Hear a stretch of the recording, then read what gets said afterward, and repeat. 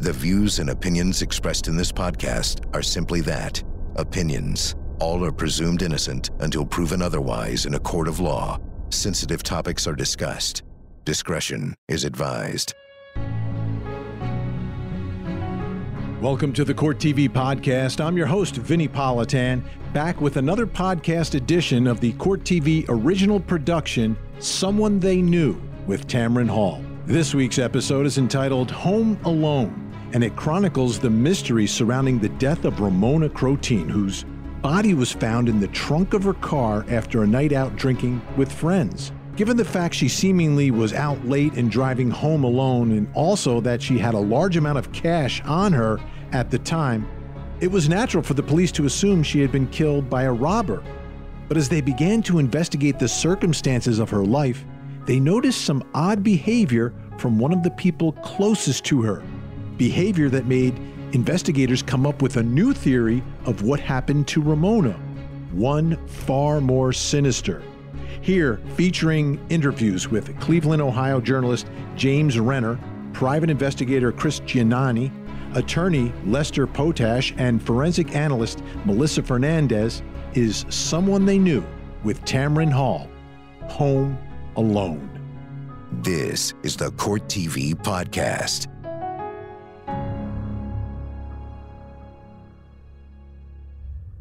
Walked around to the back of the car, then I found her. My sister laying there. She was curled up. At first, Ramona's murder looks like a burglary gone wrong. We know the gunshot occurred in the vehicle. There were a bunch of dots, but they didn't connect anywhere. They just raised suspicion.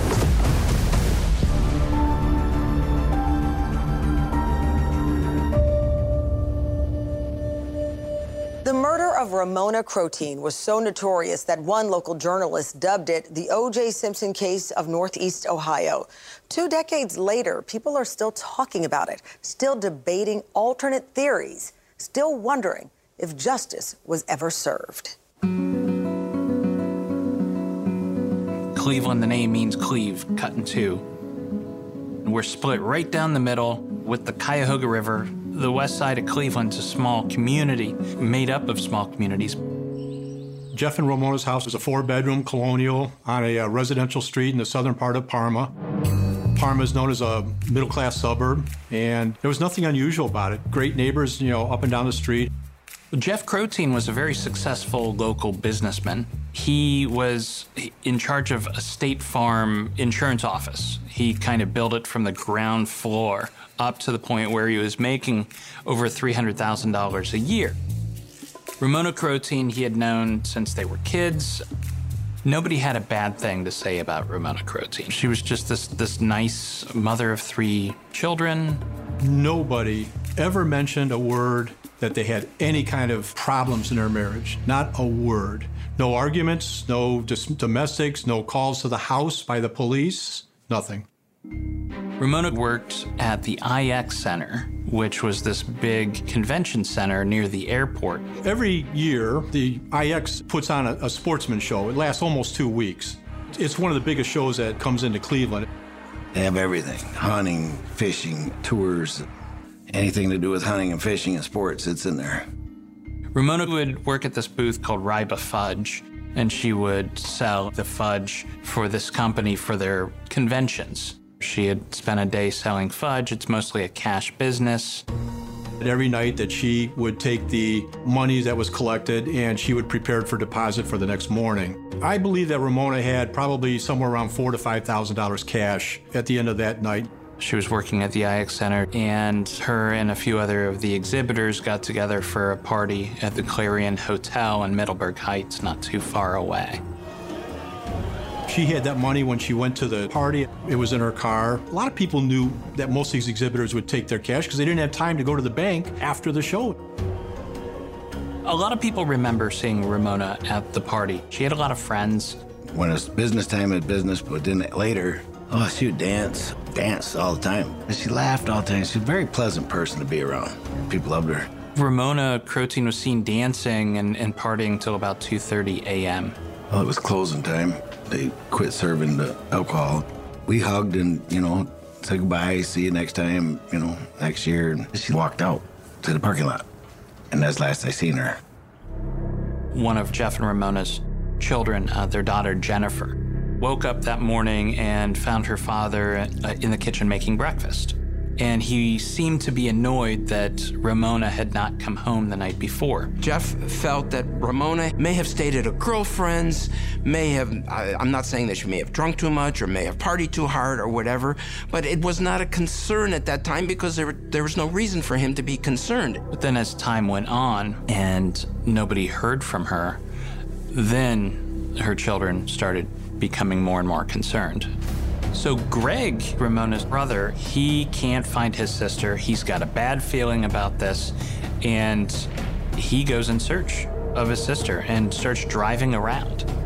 Greg finds Ramona's car in the parking lot at a rapid station. That's our mass transit. So what I did was I pulled up in my van next to the car on the right-hand side to take a look in the car. Maybe I could recognize something. I get out of my truck and I take a look at the car. I knew it had to be her car. I went to the back of the van, dug into my plumbing box, and got a pipe wrench. I had to swing the pipe wrench 4 or 5 times to get the window to break. Well, it went flying into the car. I reached down and grabbed all the levers by the driver's side, pulled them up to see if maybe my sister was tied up in the trunk. Walked around to the back of the car, then I found her. My sister laying there. She was curled up. Then I felt her to make sure she wasn't warm. She was very, very cold. When I arrived at the scene, other officers were starting to string a yellow tape line. I observed the body of a female in the trunk of the car. As we looked around the car, I looked down and I saw there was a spot of blood under the rear passenger seat. I walked over to the front of the car and we just felt the grill for any heat or anything like that. See if the car had been there long and see if there was any indication that it had just arrived there. There was no heat coming from the front. I spoke with the county coroner's office and we advised that do not touch the body, move it or anything like that, that we would flatbed the car there with the body in it. It was placed inside in the bay at the coroner's office. To take the body back in the vehicle to a laboratory setting is really a great way to preserve evidence and make sure that things are handled in the proper way. Ramona's murder looks like a burglary gone wrong. She had this $4,000 in cash with her. And did somebody else know about this and try to take it from her? There was a fight, it escalated to murder. That's what it seemed like at first. But Ramona's credit cards and checkbook were not taken. One thing that was missing was her keys. If this was a robbery, who would take the time to take the keys after they ditched the car? That's just a piece of evidence that's going to tie you to the crime scene. On Ramona Croteen's body, the medical examiner reported that she had 7 lacerations to the left side of her head. There was an entrance wound on her neck from a bullet, and the exit was above the left ear towards the back of her head. The medical examiner said that either would be the cause of death. She had blunt force trauma to her head, and then she was subsequently shot. So although Ramona Croteen was found in her trunk, the trajectory of the bullet went into the passenger rear seat and was located underneath the padding. And you would have to then match that defect in the seat with the trajectory within Ramona Croteen's head. I did not see any evidence in the photographs that blunt force trauma happened within the vehicle. Then you move backwards and say, well, where did that begin?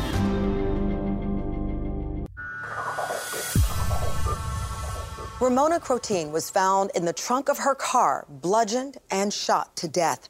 Police were investigating the possibility of a robbery gone wrong, but they also had to look at the people close to Ramona, including her husband, Jeff. They interviewed him less than 3 hours after the body was found at 2 a.m. The evaluation will always start with the persons who have the most immediate contact with the victim and those who have the most emotional interaction with the victim. And so you have to include them as a possible suspect until you have sufficient evidence to exclude them. Now let's get this done. Yeah. I want to go home. That first interview, it's just sadness. Sadness like, oh, woe is me. Sadness for Jeff. When did you start noticing that My daughter called. something was not right? Oh, I woke up and she wasn't there. On Friday? Yes, About what time did you wake up? about 6:30. And then what? Jen woke up. I told her that her mom didn't come home yet, and to call me when she gets home. About what time was this when you left? About 10, somewhere between 10 and 10:30. He's not asking questions about his wife. He's not asking what happened. He's not asking how we get to who killed her. Jen said she still didn't hear from Mom. Jeff was somewhat of a stoic individual. He was not one to express a great deal of emotion. That doesn't mean he wasn't concerned or that it didn't affect him. Is your cell phone? Yes. I don't know. No, I don't know. No, she didn't have one. She doesn't have. No. She didn't like them. He needed to be in complete control of any conversation he was in. So he was controlling the interview as much as he could. How did you get home? 5:30 to 6 o'clock. What were you thinking like this time? I was hoping that she would walk in the door so I could yell at her. I believe he was not concerned about her welfare or her whereabouts. He was more of offended by the fact that she chose to stay out all night. You need a bag? No. We'll get a bag, though. If you point in direction. Okay. All right.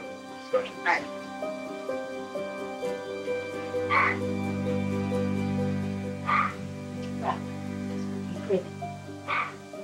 Keep breathing. Are you having numbness and tingling in your arm? I've just got numb right here. Okay. Okay. I am going to take it as self-rest, I think, just because I can't look at you without an EKG, and you need an EKG. Jeff was in terrible physical condition. Jeff had heart problems. I know that he had a lot of medical visits and appointments. Let's let me wrap this up. Yeah, we'll be done in like 10 seconds here. If Jeff had done this and he had driven Ramona's car to the RTA rapid station, how did he get home? Jeff could not have walked probably down the street from his house to the stop sign. The evidence revealed that that car had to have been parked in the early morning hours as far as the parking patterns. I mean, we don't have videotape of the parking lot. We don't have, GPS or any of those items of evidence that would exist today. If somebody dropped the car off, we felt they had to get out of there somehow. I initiated contacting all the cab companies in our area that respond there. I would ask them if they had any runs into the RTA, Brook Park Road area, back to the Clarion, back to Parma, back to anywhere. Nobody had any runs in that time. There was no drop-offs or pickups in the area. Even if he did everything, somebody still has to get him from that rapid station back home. He didn't walk. Too far to walk. He didn't take a cab. This was before Uber, So somebody, if he's involved, brought him home. So who was that person? It could have been either that Jeff did get a ride, which was highly unlikely because he was really not a social person. He didn't have a whole lot of friends, or he just didn't do it. I absolutely believe that the only way that this works is that Jeff Crotein had an accomplice. The police thought that Jeff Crotein's accomplice was the woman he was having an affair with, but they could never prove that. Now, I don't think she had anything to do with that part of it. The anonymous call came to the police indicating that Mr. Crotein was involved with somebody that he worked with. Of course, that doesn't necessarily mean that this is a motive murder, but it's certainly evidence of a strained marriage if you're involved in a relationship with somebody other than your spouse. The police were continuing to investigate the case, and part of their investigation would be continued surveillance of the Crotein home. I drove by, I noticed there was rolls of carpet padding laying on the front lawn and a roll of carpet in the driveway. Well, that was brand new carpeting, or it appeared to be brand new. It was on rolls. It still hadn't been unrolled yet. And they're like, oh, that's strange. He's putting in new carpet. I set up a surveillance to see if they were going to throw out the old carpet. I learned that the carpet was taken to a dumpster behind Buddy's Carpet on Northfield Road. When I opened the dumpster, there was a carpet inside. The carpet was recovered, and I took it to BCI to look for any type of evidence on the carpet. He went over with some lighting equipment, and he found 4 spots. He field tested these spots for human blood, and he told me they were positive. On the carpet is some blood from Ramona Crotein. And suddenly, this is a staged crime scene, and we have to take a look at the husband. Jeff and Ramona's daughter, Jennifer, was home.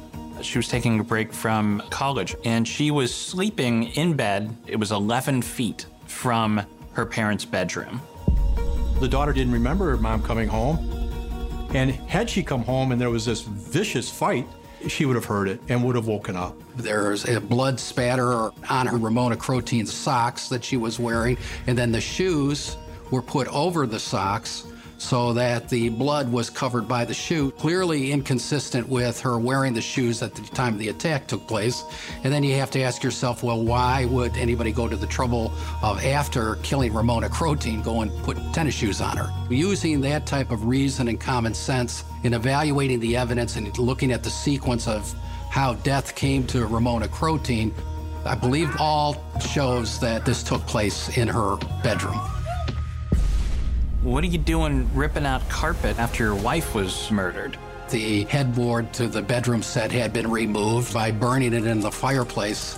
Why a grieving husband would go through this process. Follow Court TV live over the air, uninterrupted. If you're watching television with an antenna, just rescan your channels now to add Court TV. And go to CourtTV.com to see the exact channel position and more ways to watch Court TV in your area. 2 months after the murder of Ramona Crotein, police obtained a search warrant for the home she shared with her husband, Jeff. What investigators discovered convinced them they had the right suspect, but at the same time, it also made it challenging to prove their case in court. There had been a lot of alterations to the bedroom. What they found in the bedroom was that it had been redecorated, repainted, that the carpet had been changed out. Basically gave some concern as to why a grieving husband would go through this process following the death of his wife to, remove everything that was in that one room. The police go to Jeffrey Crotein and they're like, hey, what are you doing ripping out carpet out of your bedroom after your wife was murdered? And he's like, oh, it was too sentimental. It was too connected to her, and I had to have a fresh start. So I painted the walls yellow. They also found that the headboard to the bedroom set had been removed, and then how he chose to dispose of the removal of the headboard by burning it in the fireplace. The burning of the headboard as some sort of suspicious act. I know that sometimes people grieve differently. I can't explain the headboard, but Jeff is just weird enough to be the type of guy who loses his wife and then just wants to reset. Even though it makes him look so guilty, he's still gonna do it because he doesn't care. He paid a pretty good sum of money for the cleaning services, to hire a ServPro, the cleaning service, to go through the process of cleaning the entire house. Something will remain always. In this case, once the bedroom was processed, there were small areas of blood spatter that were located on the bedroom door. I believe that the blood spatter belonging to Ramona Crotein certainly indicates that there was a level of violence that was perpetrated in the room in order to produce those small particles of blood. It was a so what? It was a dot, nothing connected. If the door were closed to the bedroom when this assault took place, there would have been blood all over the place. If the door were open when the assault took place, there would have been blood in the hallway and elsewhere. None of that existed. All of the evidence within this case points to an event happening in the bedroom.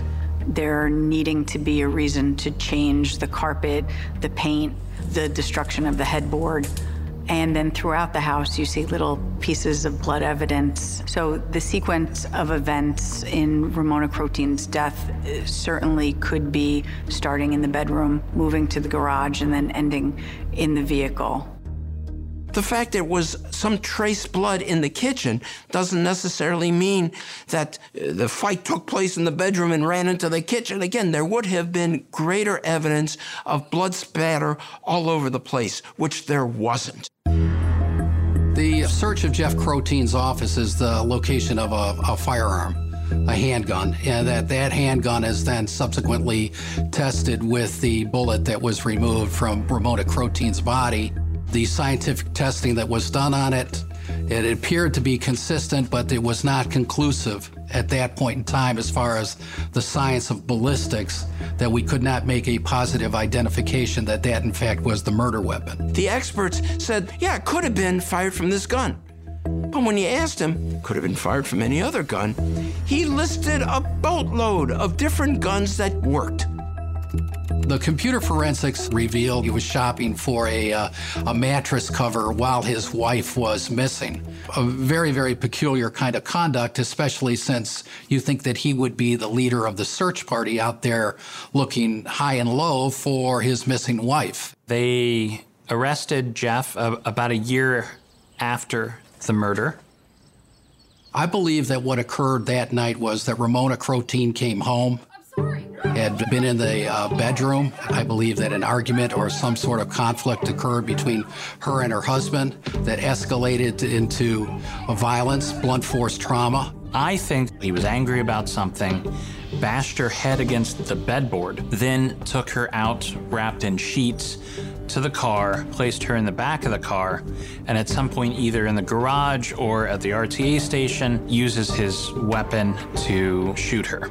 I believe that then Mr. Crotein took the body, put it into the trunk of her car, drove the car in the early morning hours over to the RTA station close to the airport, parked the car there, made his way back home, and then was there in the morning with an angry disposition concerning the whereabouts of his wife. There were a bunch of dots. The mattress cover, the affair, the claimed aloofness, going about his business, all of these other dots, but they didn't connect anywhere. They just raised suspicions. Our position relating to the events of that evening was that Ramona never came home, and she was most likely the victim of a robbery that went south.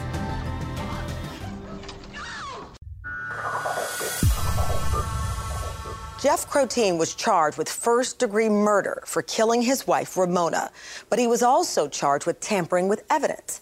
A central question for the jury was whether Jeff Crotein's total remodeling of his bedroom was an extreme attempt to sanitize a bloody crime scene or just an eccentric man's strange way of grieving. One of the charges, over and above the charge of murder, is the charge of tampering with evidence. And you'll find, as I review the evidence, the defendant engages in a calculated destruction of a crime scene and a calculated destruction of evidence throughout the course of this investigation. Ladies and gentlemen, you're going to find that the defendant's actions speak the words guilty of murder. Thank you. People lose a loved one, they close the door of that room and they never go in it again.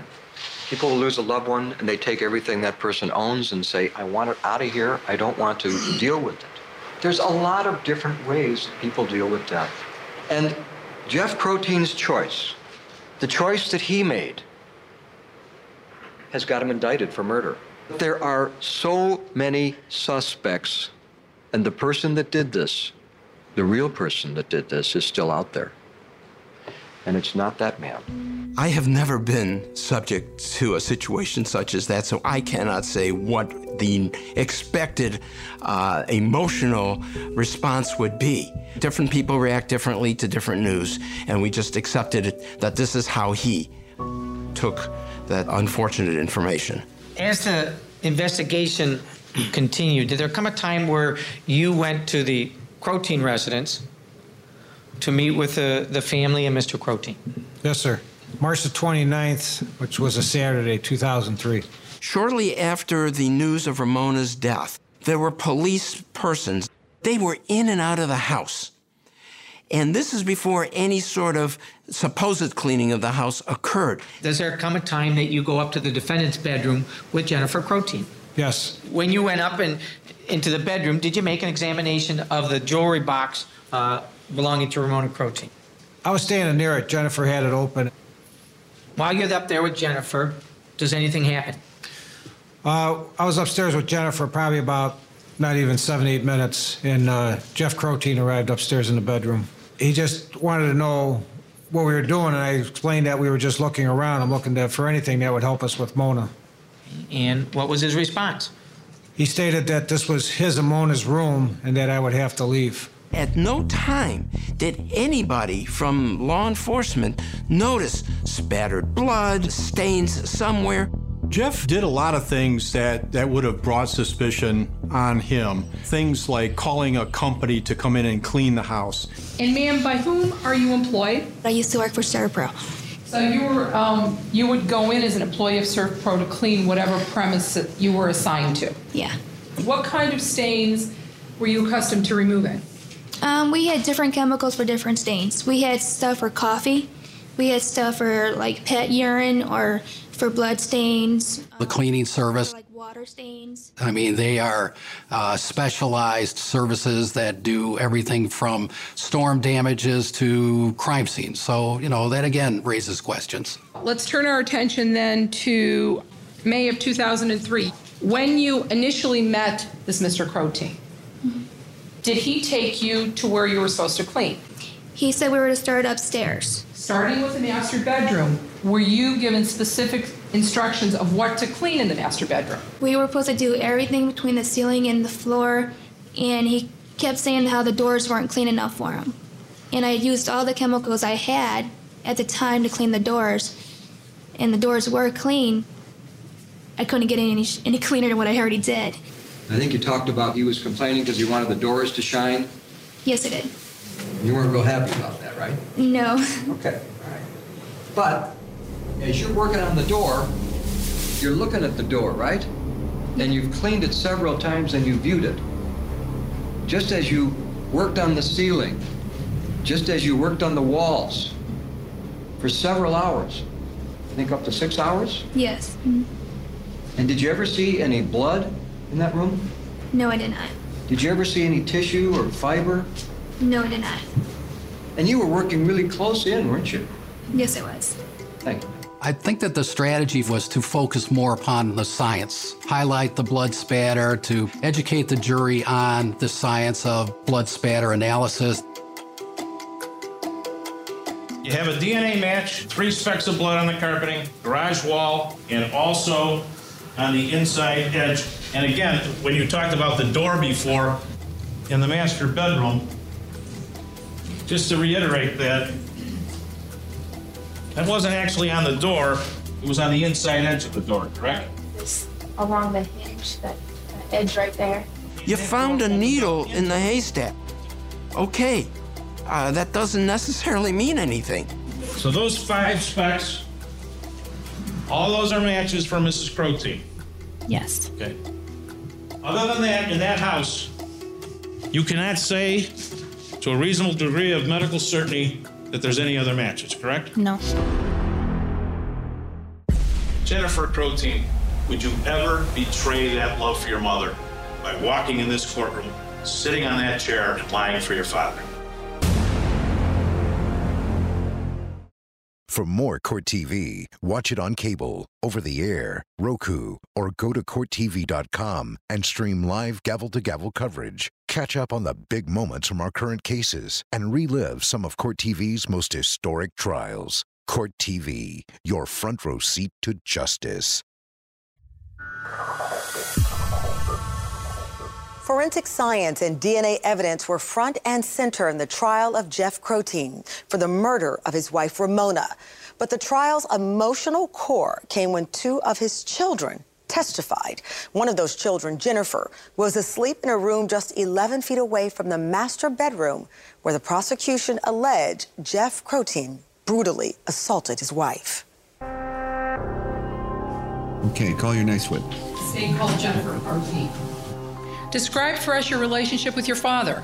He wasn't too involved when we were children. All right, but more so a financial provider than anything else. Jennifer Croteen's testimony was significant in providing a reasonable theory of innocence for Jeff Croteen. She testified that she didn't see her mother come home that night. I wasn't woken up throughout the night because I would have heard something if my mom was murdered in our house. I didn't hear anything. I went to bed and I woke up and didn't hear one single thing. I would have been woken up. For someone to say that the daughter would not hear, it depends. Does blunt force trauma make a ton of noise? It really depends on the situation. Now, what makes you think you would have been woken up? Her hearing, like, arguing, maybe. I mean, I would have heard a thump. If, someone was fighting, I would have heard something. I was, right across the hall. But you didn't hear anything, did you? No, I didn't. Jennifer Croteen is a very important witness. If we're to believe the prosecutor's version of events, her father is in there and is ramming her mother's head into the bedboard. That would have made a lot of noise. And Jennifer says she didn't hear that. What happened to your mother's headboard in her bedroom? My dad had burned it, cut it up and burned it. So the day before the funeral. And how did he cut it up? I wasn't exactly up there or sure. I mean, heard noises up there. Wasn't sure what he was doing. Smelled the smell of the varnish and put two and two together. Oh, okay, wait a minute. You smelled varnish? Yeah, from the headboard. It was some odor. I'm not sure if it was varnish. I mean, all right, so some odor from the wood of the headboard. What was being burned in that fireplace? At that time, I found out it was the headboard. Did you think it was strange?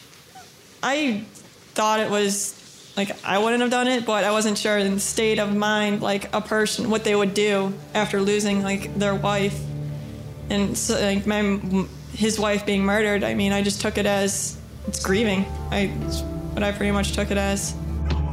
If you had been awakened during that evening and you heard a very violent, loud argument and heard thuds and bumps in the night between your father and your mother, what would you have done? Probably grabbed my hockey stick. I would have went out there. I mean, if I heard it... You wouldn't have stayed in your room and cowered, would you? Oh, no. Now, during that day of March 21st, did you have occasion to go into the master bedroom of your mother and father? Yes. How soon after you got up did you go in there? Maybe an hour or two. And what did you do when you were in there? Did my sit-ups on their floor in front of... to watch TV. The next morning, Jennifer was in the area of the bedroom, I think, doing exercises. Had there been evidence of blood somewhere, it would have been observable to her. And on that morning, March 21st, 2003, you walked into your parents' master bedroom. Anything wet on your feet? No. Smell disinfectant? Strong, powerful aroma of detergent? No. How did you find out that your father, Jeff Croteen, had a relationship with another woman? Through Detective Robinson, he told me. Okay. What was your reaction when you heard that? I was angry. And quite honestly, Jennifer, I've noticed since you've been in this courtroom all day long, have you looked at him once? Yes, once or twice. What did you think when you looked at him? That's my dad over there. I mean... Any sense of love or affection for him that's overpowering you? I still love him as, my father, yes. But you can't respect him? No. Will you ever respect him for what he did? No. How much do you love your mother now? As much as I've always loved her. You can never stop loving your mother, correct? Never. Jennifer Croteen, would you ever betray that love for your mother by walking in this courtroom, sitting on that chair, and lying for your father? Objection. Can I answer? Yes. Oh. Why would I want to live with someone that murdered my mom? Nothing further, Judge. You don't live with him, do you, Jennifer? No. Looking at the children's testimony and recognizing that they were in a very, very difficult spot. I mean, they had lost their mother that all of them dearly loved.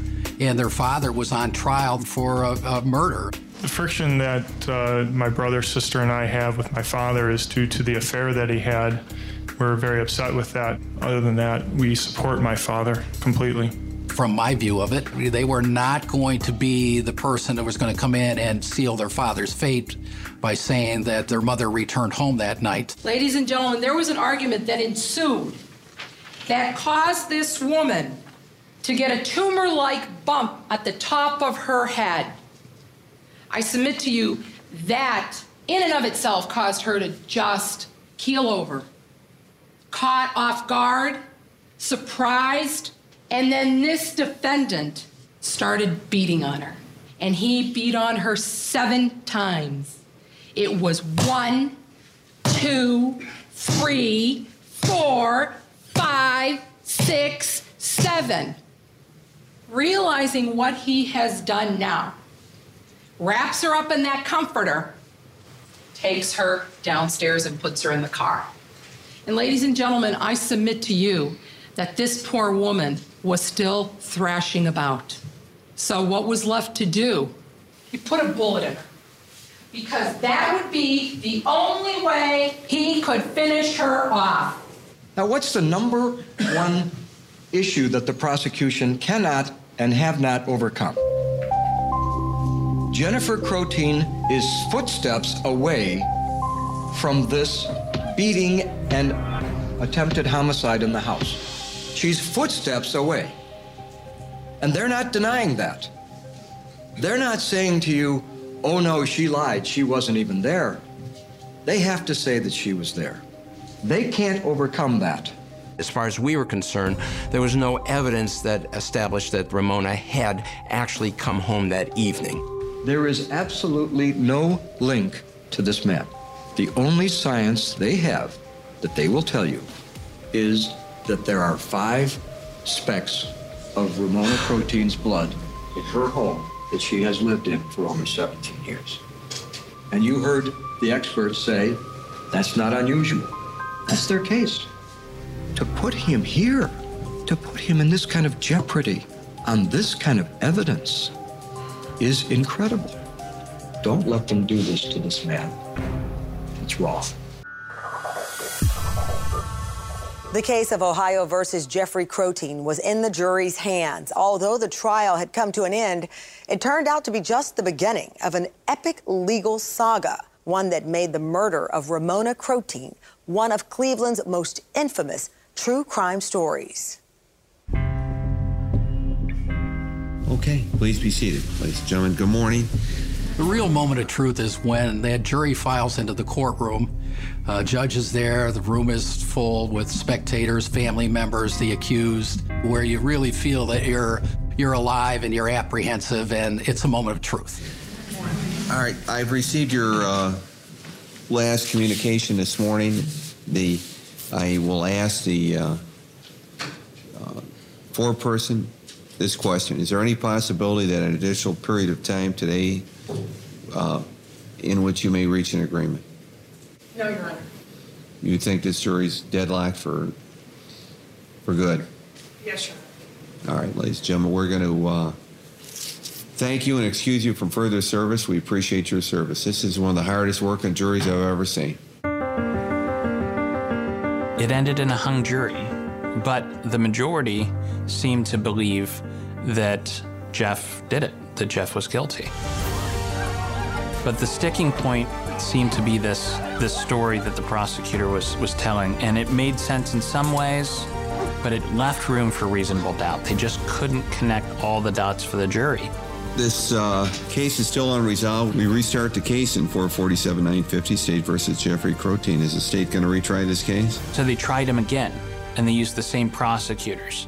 And Crotein hired new lawyers, and they took another crack at it. And again, it ended in a hung jury, but they were closer this time. It was down to 2 holdouts. But they weren't budging. So another mistrial. They gave their best shot a second time, and they couldn't convince 12 jurors. So you wonder, why go through it a third time? So the third trial, I joined the prosecution team. The third trial was difficult in that these witnesses had all basically testified 2 prior times. You lost the effect, the emotion, you lost the drama of the story being told from the witness stand because this was their third time to testify. There were a number of witnesses who came into trial number 3 that I described them as Hail Mary passes. I believe Mr. Twining claimed that he had seen Mrs. Crotein in the parking lot of the hotel. An attorney called me while I was out working in my yard. He said, "Could you tell me what you seen?" Melvin Twining and his friend decided to get up at 2:30 in the morning, and they walked outside the front doors of the hotel where the party was going on.